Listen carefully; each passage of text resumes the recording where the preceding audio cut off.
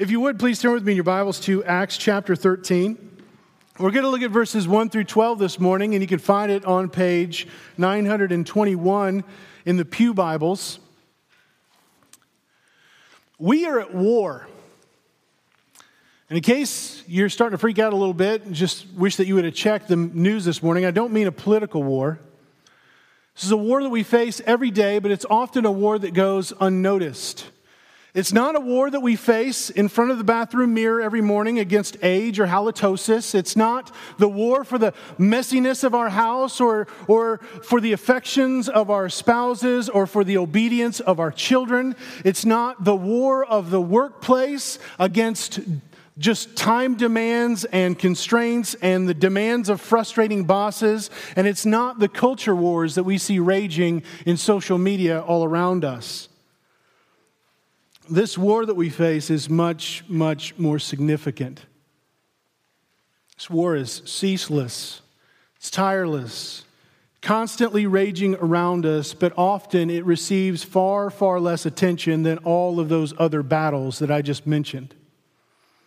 We are at war for souls, both ours and for the souls of others. One of the ways that this war of souls is often described in Scripture is in terms of darkness versus light. God is light, and in Him there is no darkness at all. But in our sin, in our rebellion, in our disobedience, in our rejection of God, we have chosen the darkness over the light. We love the darkness. We want to live in the darkness because we don't want to admit the evil that resides in our hearts. We don't want the wickedness of our hearts to be exposed. And so we subject ourselves to darkness, to deceit, to confusion, to impurity, to unrighteousness, to that which is counter to the very nature and character, the purposes and promises of God. That which gains us nothing, but in the end, death, not just physically, but eternally. That's the world that we chose. That's the world that we live in. The world that Scripture calls the domain of darkness. And you and I and everybody start out there. But by God's grace, light came into the world and darkness has not overcome it. Jesus is the light of the world, and all who follow Him will not walk in darkness. But that doesn't mean that the darkness won't try to overtake them. It doesn't mean that the darkness won't try to have fellowship with Him. It doesn't mean that the darkness won't try to get them to turn away from the light and back to the darkness.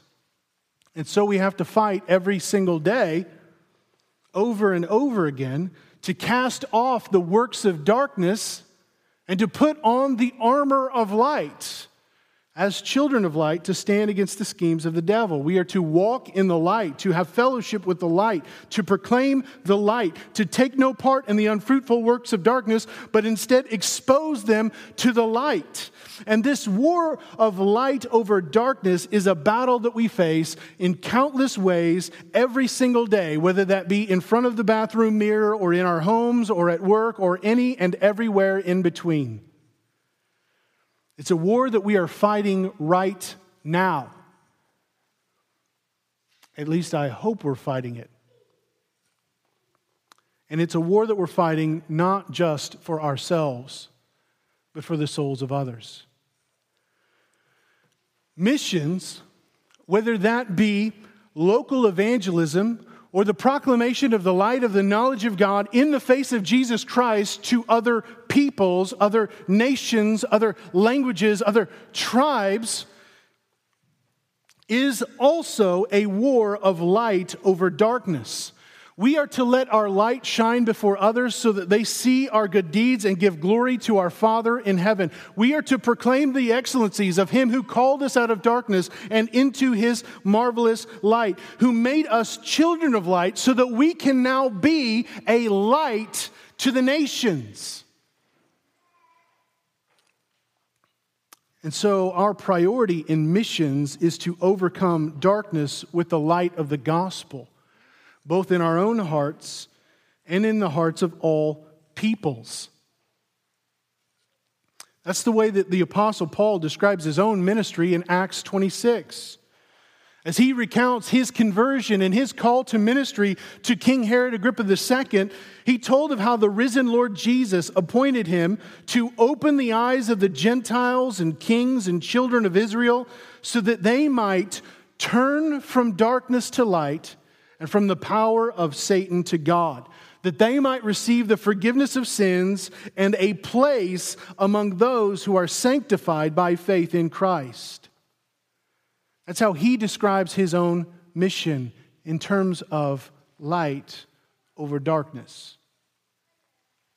And so as we come now to Paul's first missionary journey here in Acts 13, know that God's purposes in sending his children of light into the domain of darkness is so that through the proclamation of the gospel and the protection against darkness of the church, the light would prevail.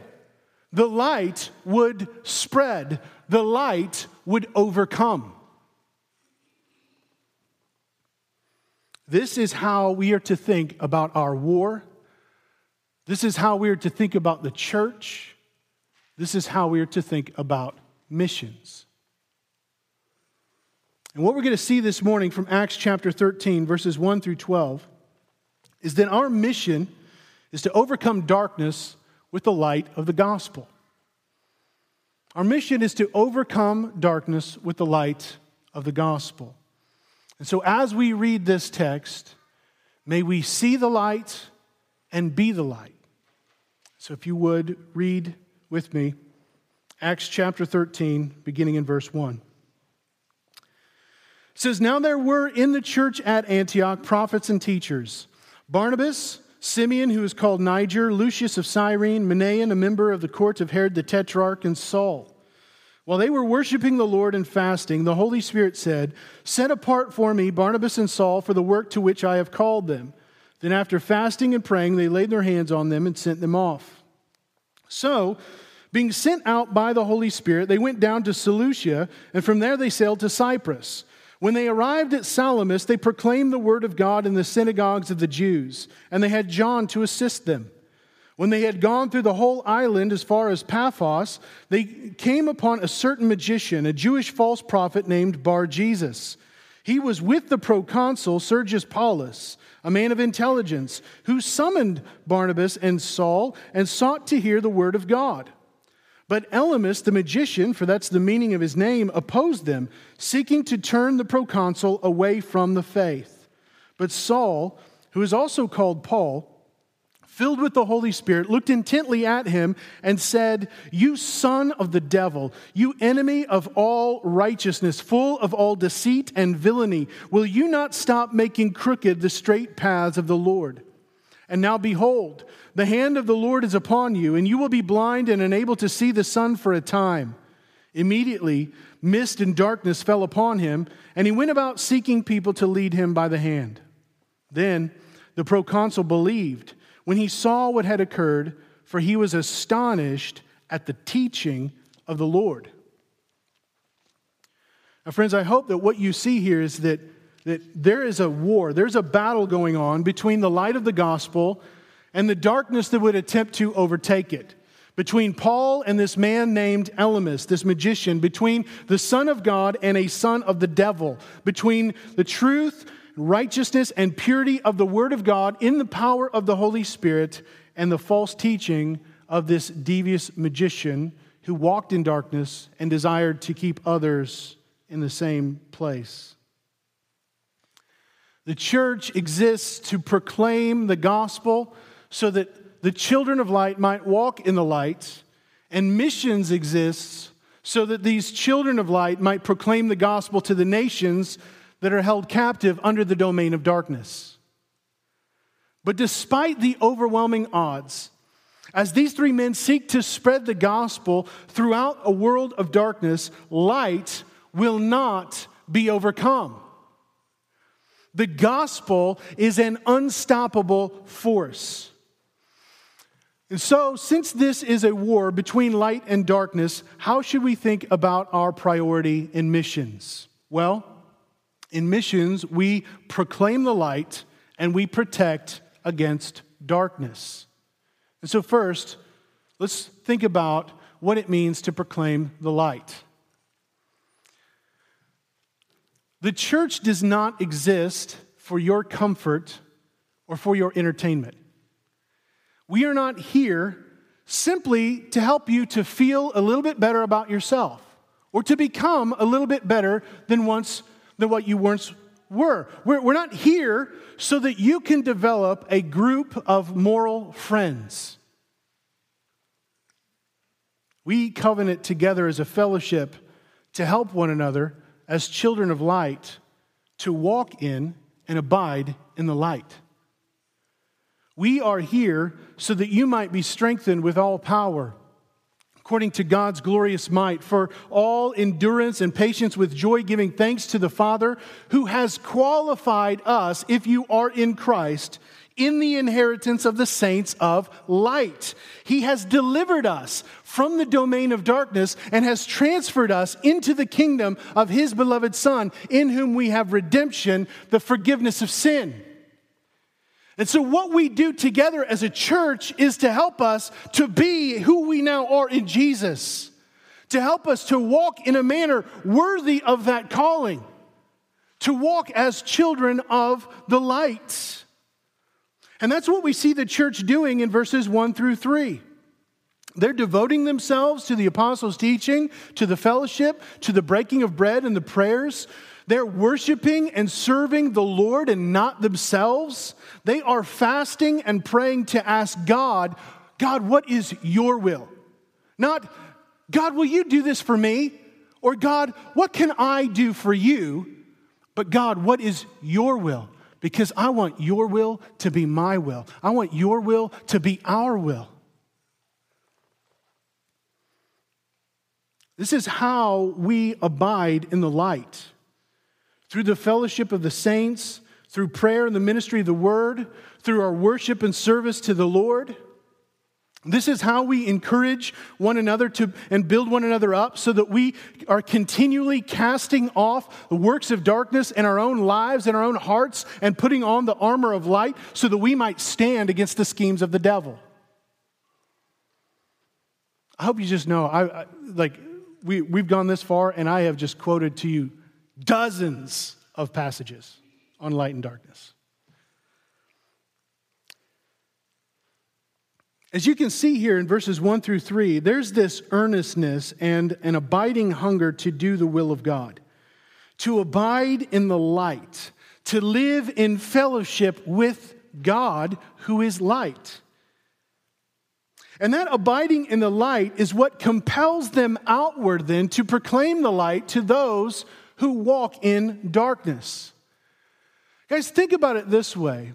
Imagine that you were born in a dungeon. It's damp, it's dark, it's a place of suffering and misery. Now, there's one part of you that's like, that's all you've known. And so you're kind of comfortable with it. Your eyes adjust a little bit to the darkness. You think that this is just the way that life is. And you know, just from talking to other people, that there's no hope of escaping this on your own. You're just not getting out of it. This is life. This is the best you've got. So you might as well live it up, make the most of your time in the dungeon. Imagine how you would feel when somebody came and rescued you, delivered you out of this domain of darkness that you have been bound by, and you have now been brought out into the light to behold the world around you anew for the first time. To see it for all of its glory, for all of its brightness, all the colors, all the life, all the glory that is life outside of that dungeon. Would you ever want to go back to living that way again? Would you ever want to return to the darkness? And what would your attitude be then towards the one who saved you? Knowing that you could not save yourself. Wouldn't you feel this overwhelming sense of gratitude and praise and worship? Wouldn't you desire then to live for His glory and not your own? Wouldn't you long to just be with Him and to live for the glory of His name? Well, friends, that's what we see happening here.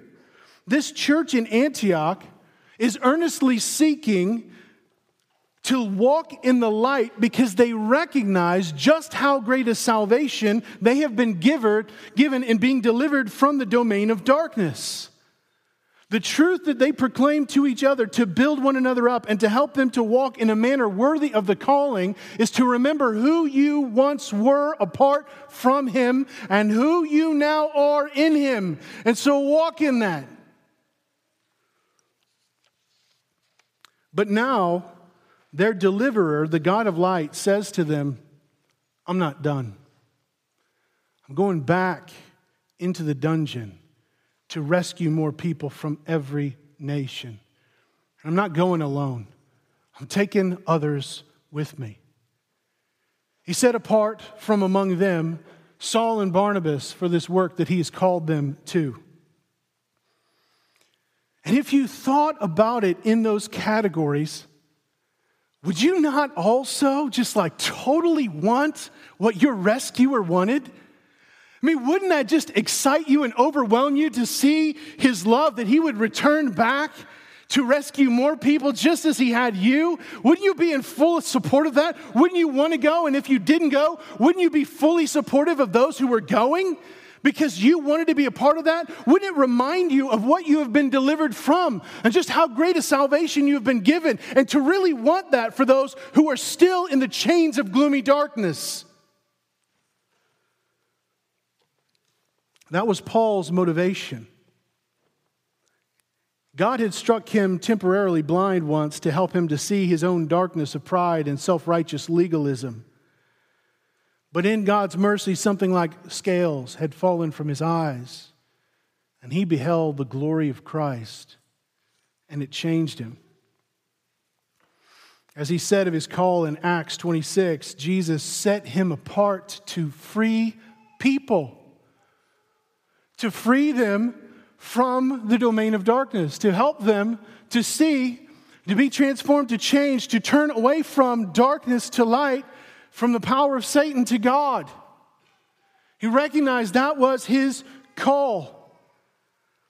Friends, this is why we gather together as a church, and this is why we scatter in order to proclaim the light to the nations on mission.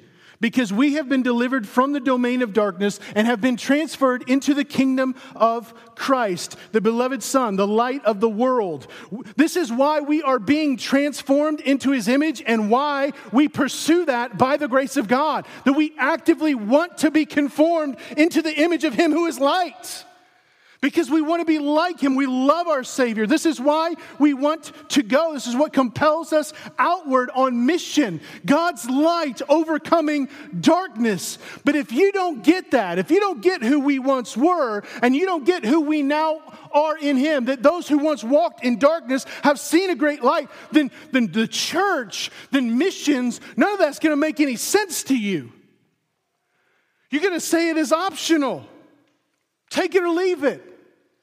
Jesus just helps me be a little better. The pursuit of Christ-likeness, the desire to live for His glory rather than your own, it's not going to make sense unless you understand the distinction between darkness and light. We get it on a human level. We can see with our eyes. We know when it's nighttime. We know when it's day. We know when we're in a dark room. We know when the lights have been flipped on. But sometimes we don't get that.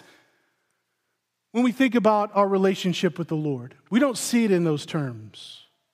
We see it as maybe like that fader's gone up just a little bit. It's a little bit brighter in the room than it was before, but, basically, okay. And so it's this abiding in the light that propels Saul and Barnabas outward to proclaim the light to the nations in verses 4 and 5. So being sent out by the Holy Spirit, they went down to Seleucia. From there they sailed to Cyprus, and then they arrived at Salamis. They proclaimed the word of God in the synagogues of the Jews, and they had John to assist them. Eventually, they made their way across this 140-mile wide island, east to west, until they arrived at the capital of Paphos.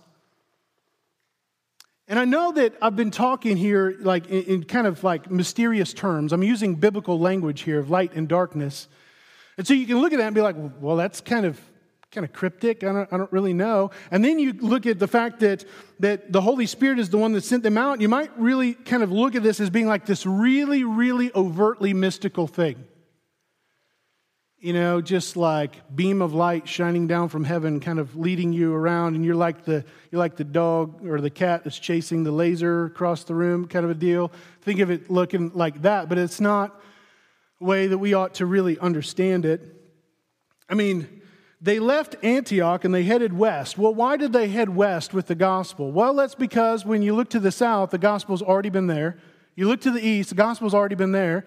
You look up north, and Saul had been ministering in Tarsus and Cilicia and Arabia, so the gospel had already been there. So where we got to go? Let's go west. Okay, go west, young man. There they go, right? And they go to the closest seaport where you can get anywhere, Seleucia. They get on a boat because it's the Mediterranean. What are you going to do? And they sail for Cyprus. Get off at the closest part of Salamis. Now, why would they want to go to Cyprus? Who was from Cyprus? Barnabas was from Cyprus. Why would they want to go there? Why would Barnabas want to take the gospel to Cyprus? I wonder.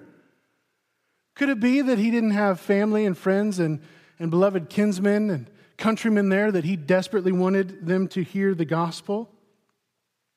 So they land at the closest port of Cyprus, and they gradually make their way across the island from east to west, proclaiming the light of Christ to those who were in darkness.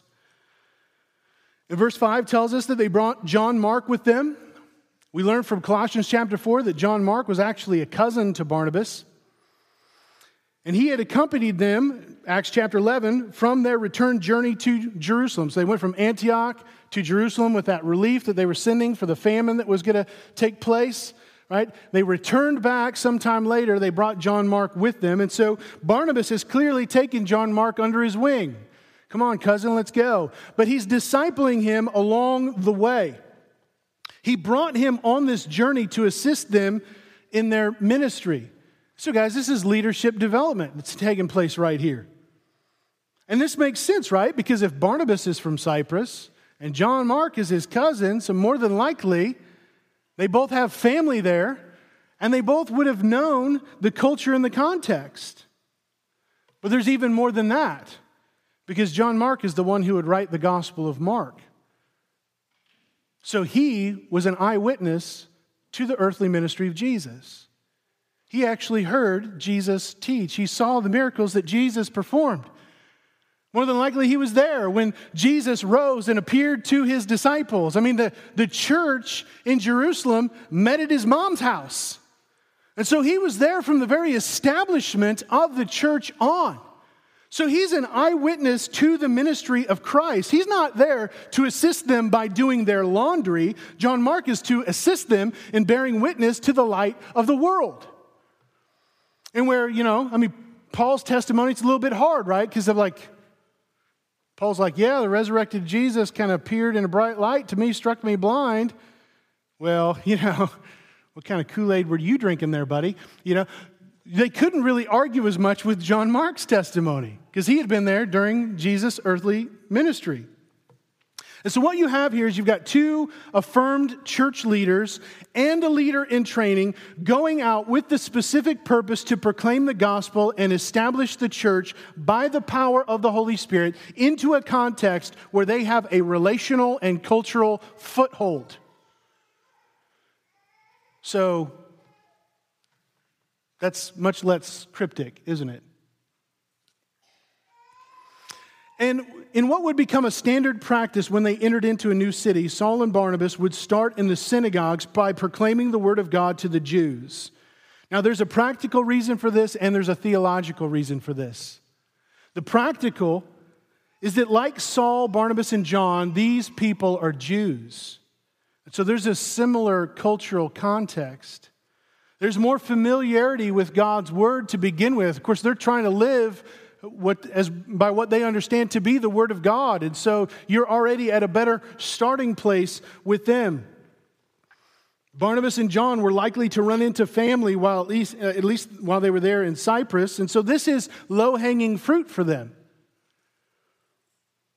And the practice in the synagogues was to allow any man to come up and to read Scripture and to preach. And so they've got an open door to proclaiming the gospel and working from Old Testament Scripture to Christ, from where they were in that text and what they read to arguing for how Jesus was the Messiah, and they could do that over a course of time. They didn't have to show up like they did, like the apostles did in Jerusalem, and they're at the temple and say, hey, you remember Jesus, right? He's the Lord and Christ. You crucified him, so repent and believe.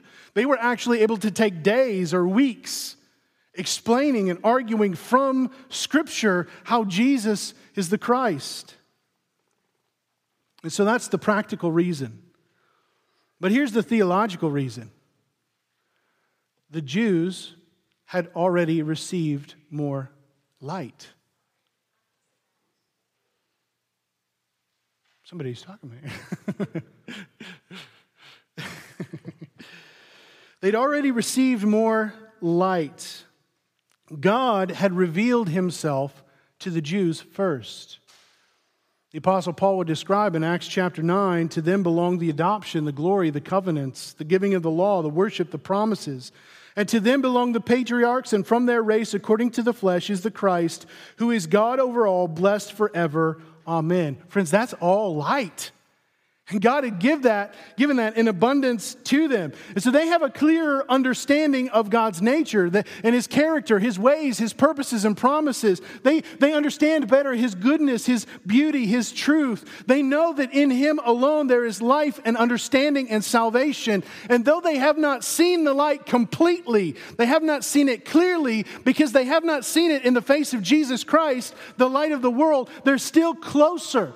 Though their religion and their piety is not enough to save them apart from faith in Christ, and though despite having been given God's word, they still remained in darkness, they were closer to the light, and hopefully it would dawn upon them that Jesus Christ is the fountain of light, and in his light would they see light.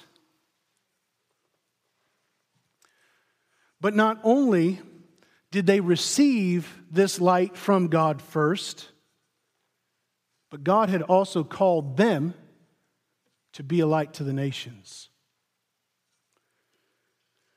And so, as the apostles would go into new cities and regions with the light of the gospel, they would go to the Jew first and then to the Gentile, because that's what God had done in giving his word and in sending his Son. And friends, notice here that missions is not charitable works. It's proclaiming the word of God.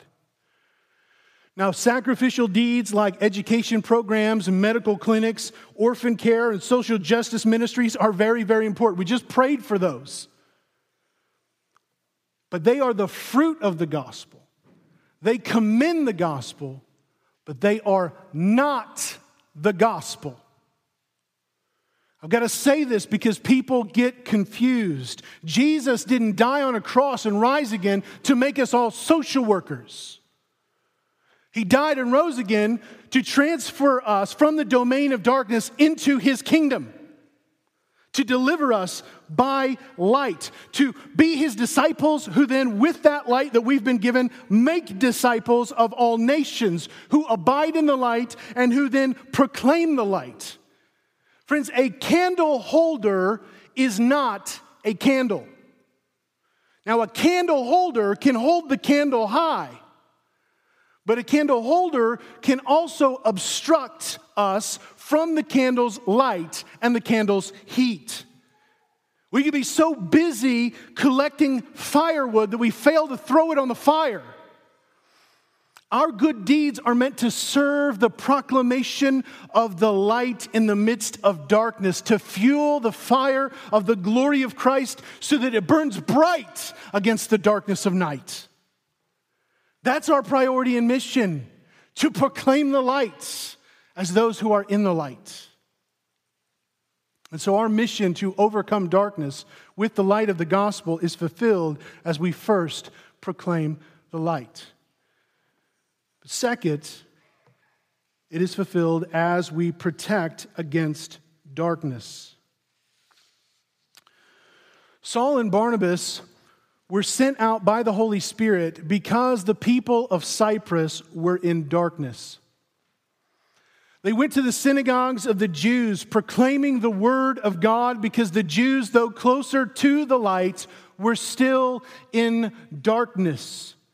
They made their way across the island from Salamis to Paphos because the people throughout, whether it be Jewish magicians like Elymas or Roman proconsuls like Sergius Paulus or anyone else in between, including Barnabas' own relatives, were in darkness.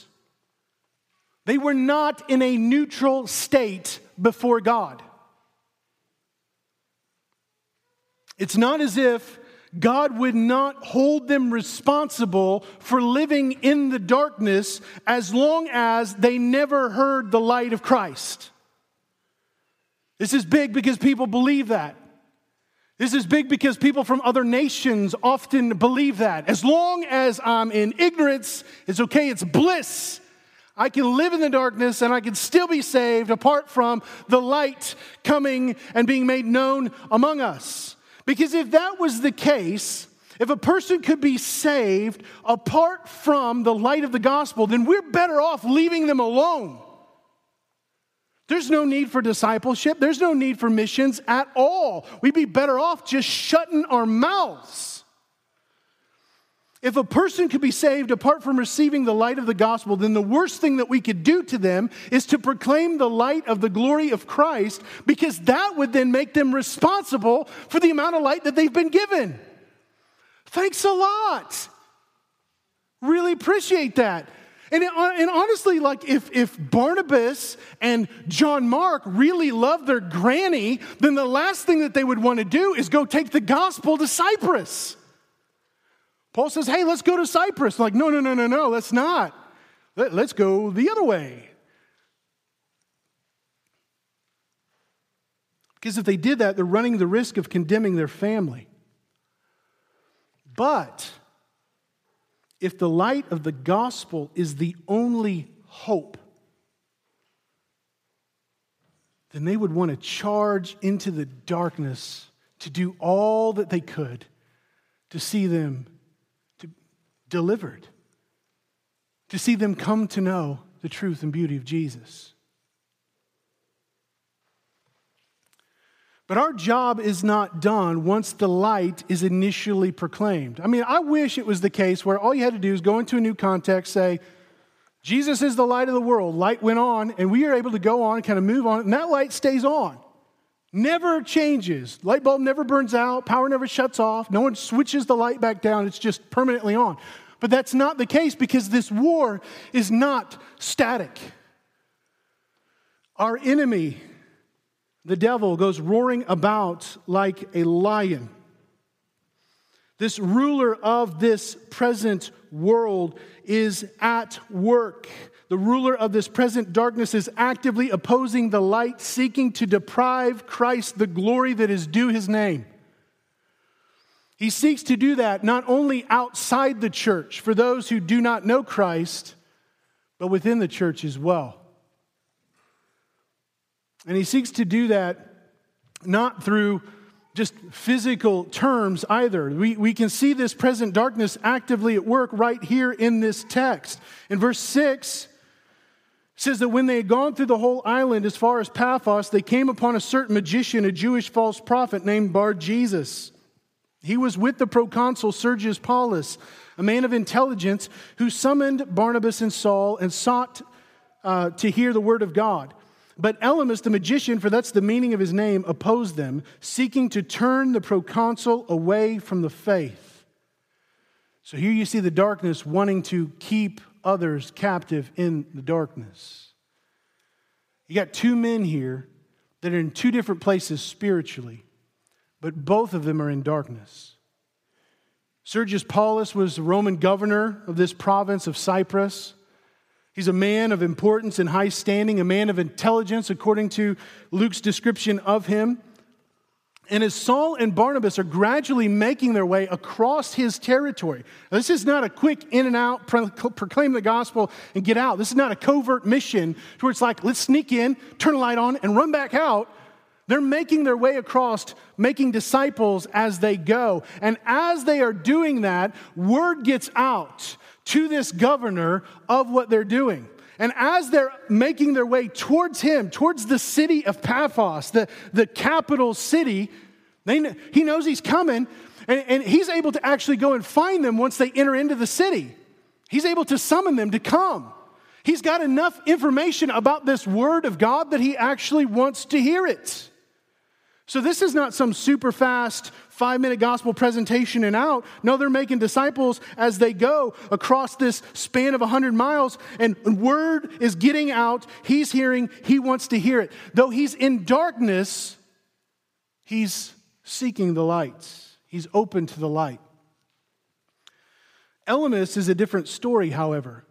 This guy's a magician, and now, he's not an illusionist like a guy who pulls rabbits out of hats. He practices dark magic. This is the occult. This is someone who whether by sacrifice to idols or divination or fortune-telling or omens or sorcery or charms or perhaps serving as a medium or a wizard or a necromancer, meaning one who speaks to the dead, he is standing in opposition to the Word of God. And Deuteronomy 18 says that these guys, these folks, these false prophets, these people who practice these kinds of things, these magicians, they're an abomination to the Lord, and they are condemned by God because they are not speaking the word of God. It's not like it's in real competition for God, like, ooh, God's scared, right? It's like magic is pretty bad, pretty heavy, like might affect what I'm trying to do here. No, it's that it stands in contradiction to who God is and how he's revealed himself to be. These were false prophets who would lead others away from truth into darkness, into immorality, into confusion, into deception and death.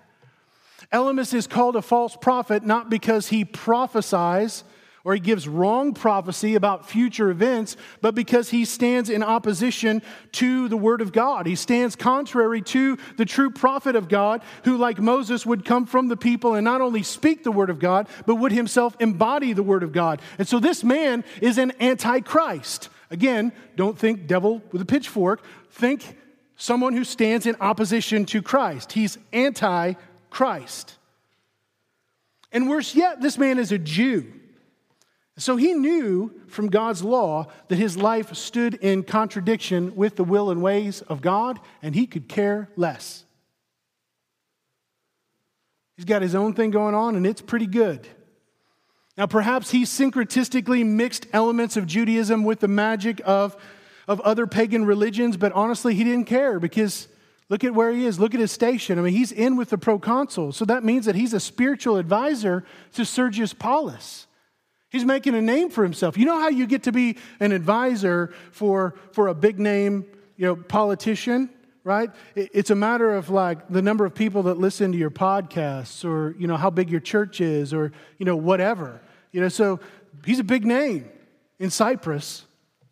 Sergius Paulus has him on his team there of advisors, and he doesn't want to lose that. It says his name is also called Bar Jesus, Bar meaning son, Jesus meaning God saves. And so ironically, his name is the Son of God saves. And yet he's standing in opposition to Christ. He wanted to turn Sergius Paulus away from the faith. Friends, this is what darkness seeks to do, to turn you away from the faith. If Satan cannot keep the light of the gospel bound by persecution, or by keeping these people tucked away on an island somewhere not to be found, or by convincing the church that missions is optional or only for a select few, if he can erode the faith of Christians with doubts or questions, or erode the authority of God's word, or destroy the spiritual vitality of the church through unholy living or unhealthy discipleship or self-absorbed attendees or self-reliant leaders, then Satan will try to deceive through false religions by eroding the authority of God's word or by trying to win government leaders over to keep nations and territories close to the gospel, close to the light, to keep them bound in darkness. And that's what's happening here. The darkness is actively opposing the light and seeking to keep people in darkness. And so in verse 9, but Saul, who is also called Paul, it's not like Paul changed his name, okay? It's not like, man, I feel really bad about my past. I want to cover that up a little bit, so I'm going to change the S to a P. No, Paul was just his Greek name. Saul was his Hebrew name, right? So he's Saul Paul, right? He's going by his middle name now, I guess, because he's speaking to Gentiles, right? So Saul, who is also called Paul, filled with the Holy Spirit, looked intently at him and said, you know what, that's okay. These people are saved apart from any faith at all anyway. God is love, and he's just going to accept everybody. Or, no, that's fine. You believe whatever works for you. You know, as long as you're genuine about your faith, it doesn't really matter what it is. All roads lead to God. Or as long as you're genuine, the faith, Christ will his sacrifice will be applied to you. Or here, better yet, why don't you take some of the elements of my Christianity and just mix it in with what you believe and call it good? That's not what he says at all, is it? What he says stands in stark opposition to universalism that says that all people would be saved apart from whatever faith they believe. Stands in complete contradiction to pluralism, which would say that Jesus is just one way to God, and as long as you have some kind of faith that you're saved. What he says here stands against the idea of relativism, where it's like all you have to do is find something that works for you and then you're good. Or syncretism, let's just take little elements of Christianity and just mix it in like a little potpourri of all sorts of faiths, and that'll be my faith. This stands against the idea of inclusivism, which would say as long as your faith in something is genuine, then the sacrifice of Christ will be applied to you by the work of the Holy Spirit, apart from you ever hearing and receiving and accepting the gospel. He says, you son of the devil, you enemy of all righteousness, full of all deceit and villainy, will you not stop making crooked the straight paths of God? When you stand in opposition to true Christianity, to the true faith, then you are the son of a devil. Again, don't think, Hollywood, paranormal, metaphysical, somehow you're going to sprout horns and fangs and a tail, bat wings or whatever it looks like. None of that. But that your characteristics, you bear the characteristics of the adversary, the one who is opposed to all that reflects the nature and character of God. That which reflects his purposes and promises. That which is light. It's loving darkness. The one who in his heart longs for the death of others. Not because he's a physical murderer, but that he will do all that you can because he doesn't believe that God is ultimately going to punish you, that you won't spend eternity in hell apart from Christ, and so just go ahead and live it up. That's wanting somebody's death. This is one who, in his heart, longs for lies and deceit and falsehood and making his life about other things because he doesn't want the truth because there's no truth in him. He's one who acts out of his own immoral and ungodly character. The one who tries to deviate from and confuse the gospel is an enemy of all righteousness, a villain full of deceit because he tries to make crooked the straight paths of the Lord. And friends, there are many who do this. And I'm not simply referring to the blatant heretics, the one to distort, the one to actively stand opposed to the doctrine of God, but those who love darkness more than light, who are confused about the faith themselves and lead others into confusion away from the sure and true paths of God. And friends, this is a big deal because there are many who claim the name Bar Jesus, that the Son of God saves, but who actually live as a son of the adversary, as a son of the slanderer, as a son of the accuser, as a son of the devil. Though they claim to be Christians out of confusion or out of deception, out of a twisting and a perverting of the faith, either by their lives or by their doctrine, they are making crooked the straight paths of the Lord. And friends, it's not just out there. Far too often, we, the church, look more like Elymas than we do like Paul. Rather than abiding in the light, rather than being filled with the Holy Spirit to proclaim the light, to adorn the light of the gospel with our lives, to live in ways that make the glory of the Christ known to the world around us, rather than striving by God's grace to be imitators of God as His beloved children, either out of our own willful ignorance or our own laziness or our pride, we actually push back against the glory of Christ with our lives. I got freedom in Christ, so it doesn't really matter. Live how I want. And so what we do is we pervert, we distort, we twist the grace of God into licentiousness.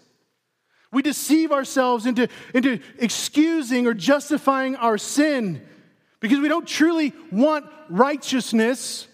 We want to live how we want to live.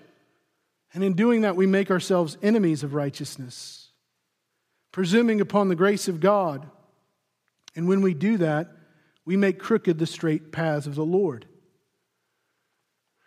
Friends, when you're dishonest and you hide your sin, when you follow the lies of this world, when you're indifferent to the state of your own soul and the souls of others, when you seek to live for your own glory rather than the glory of Christ, in these and in many, many other ways, we resemble sons of the devil rather than sons of Jesus. We're actively choosing darkness. And again, it's because we misunderstand what darkness is and what light is meant to do in our lives. Or maybe we want to go through life where Sergius Paulus is at. This is far better, right? We want to be somebody important. We want to call the shots. We want to be considered by others to be men and women of intelligence. And yeah, we're even eager to hear the word of God. Come on, I'll come and hear this. I want to hear it. But if you stop right there, Sergius Paulus is still in darkness. Or maybe like the Jews, I want to be religious. I want to be moral. I want people to think well of me. I want to outwardly do the things of God. I want to feel like I'm more righteous than other people. That what I do for God really contributes to my state before Him. And that because I'm from the right stock and because I do these right things for Him, regardless of where my heart is, then He has to save me. I've earned it. But friends, the Jews were still in darkness too. And so in verse 11, in His mercy, God shows Elymas his true blindness, his true darkness. It says, "And now behold, the hand of the Lord is upon you, and you will be blind and unable to see the sun for a time." Immediately mist and darkness fell upon him, and he went about seeking people to lead him by the hand.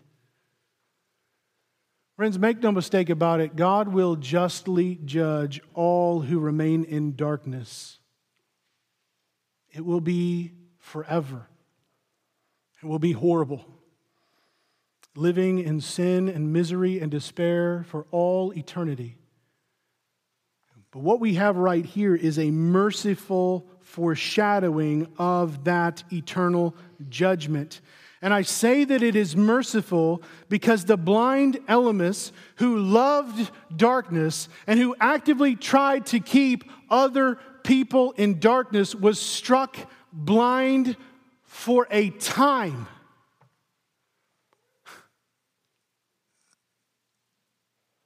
This is an opportunity for him to repent and to see the light. And you look at this and you're like, why? I mean, this guy is actively opposing Christ. He is standing against the gospel of our God and Savior Jesus Christ. The man deserves death. Why didn't God just strike him dead? It's not like he couldn't. It's not like he didn't deserve it. It's not like he didn't earn it.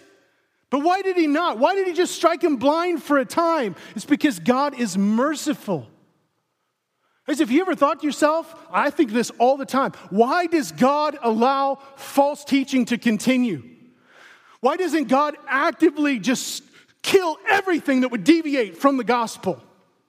So wouldn't that be easier? It's because God is merciful.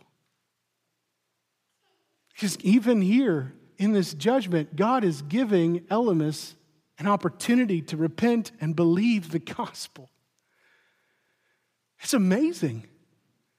Now, we don't know what happened to Sergius Paulus. Elymas. We don't know what the outcome of this is because the story walks away from him. But we do know what happened to the other man in this story who was struck blind.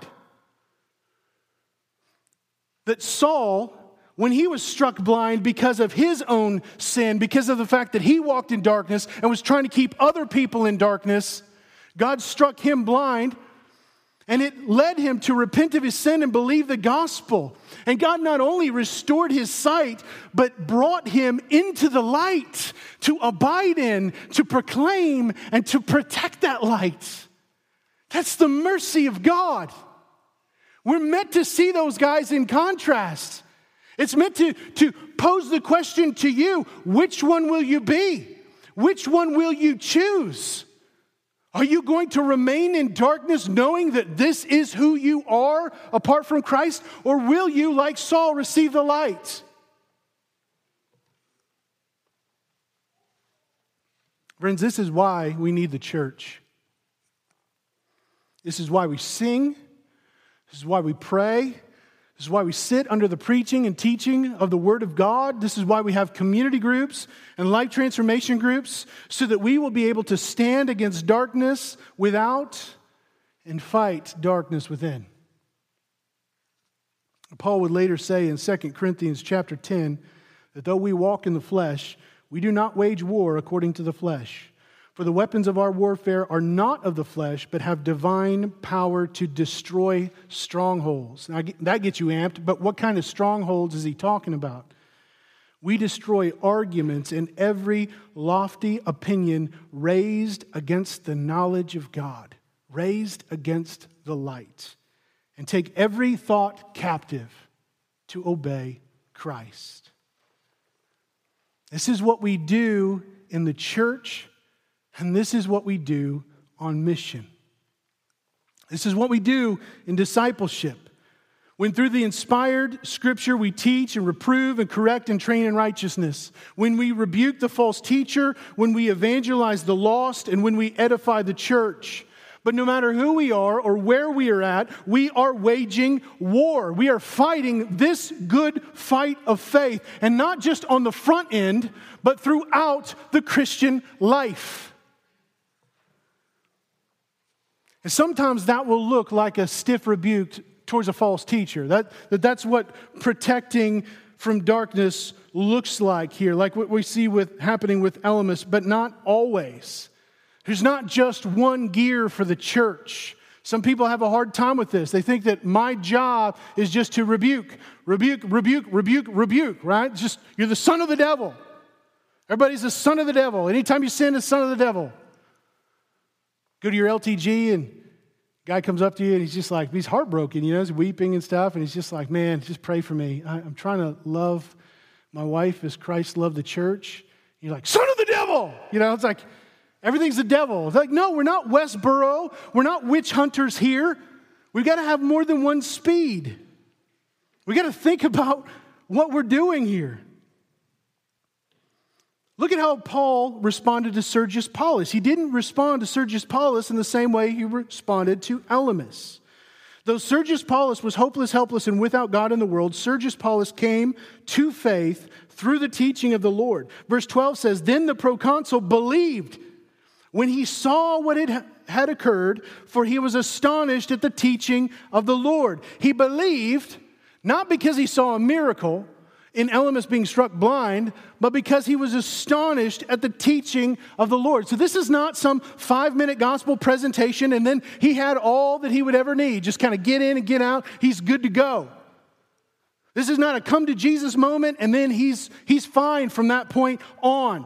No, God did a work within his heart so that when he heard the word of God, when he received the teaching of the Lord, and I see that as a bigger body of teaching that took some time.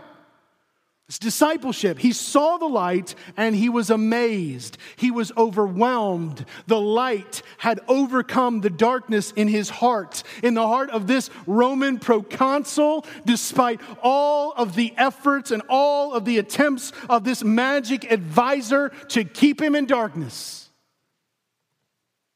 Because the gospel cannot be overcome. But just because the book of Acts leaves Sergius Paulus behind, don't think that this story is over. Don't think that he got all the light he needed right then and there, and now he's fine from this point forward. Because in the not too distant future, Barnabas and John would return to Cyprus to establish the church there as a pillar and buttress of truth to protect these new believers from turning again to the darkness as they continued to abide in and proclaim the light.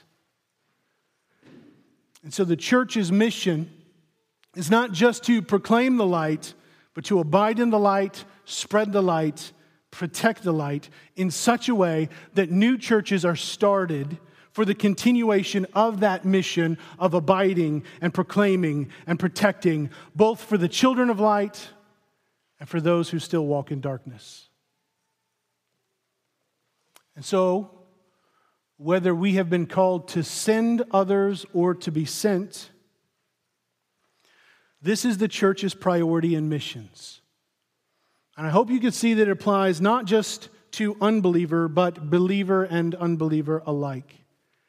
Our mission is to overcome darkness with the light of the gospel. I hope you've come to see just how dark darkness is and just how glorious light is. We do this by proclaiming the proclamation of the light and by fighting to protect against the darkness, both for our souls and for the souls of others. Friends, see darkness for what it is. See it for all of its gloom, all of its despair, all of its misery, and how it is futile and cannot survive. It cannot satisfy. It cannot compare to the glory of Christ. I hope that this serves to fuel our abhorrence of the darkness and our joy in the light. May it lead to our rejoicing in our Lord and Savior Jesus Christ, the light of the world. May it lead to us not only to earnestly desire to walk in the light with all of our lives, but also it would compel us outward to take the light of the gospel to those who are walking in darkness. Because this is what a true understanding of this war results in. May the gospel produce that in us by God's grace and for His glory, so that we, as children of light, will walk in the light. We will be who we now are in Christ, both as we go and as we stay, for the glory of the light, because our mission is to overcome darkness with the light of the gospel. Let's pray. Father, we do thank you for your word. I pray that it would truly come to bear in our lives. That when we think about the death and resurrection of Jesus Christ and what that accomplished on our behalf, that it has delivered us from the domain of darkness and transferred us into this kingdom of light, that our eyes would be open to see just how dark darkness really is and how glorious Jesus is. I pray that that would motivate us as we think about what it means to now be called your children, children of light, as those who abide in the light, who have fellowship with the light, who love and serve the light. You are the light. The light of this world has dawned, and darkness will not overcome it. And so, Lord, may we run to that, not love the darkness, not try to tiptoe between dusk, right, the light and night. May we instead run in full day, casting off these works of darkness. And may it compel us outward to others who have been captive, enslaved, to do its will. What a privilege we have been given. I can only hope that we can see it. And I can trust in that not because of anything that I've said, but because Christ is more than sufficient. Your word and spirit are powerful and at work. And you will bring everything to completion in the day of Christ Jesus. When every knee will bow in heaven and on earth and under the earth, and every tongue will confess that Jesus is Lord to your glory. It's in His name we pray. Amen.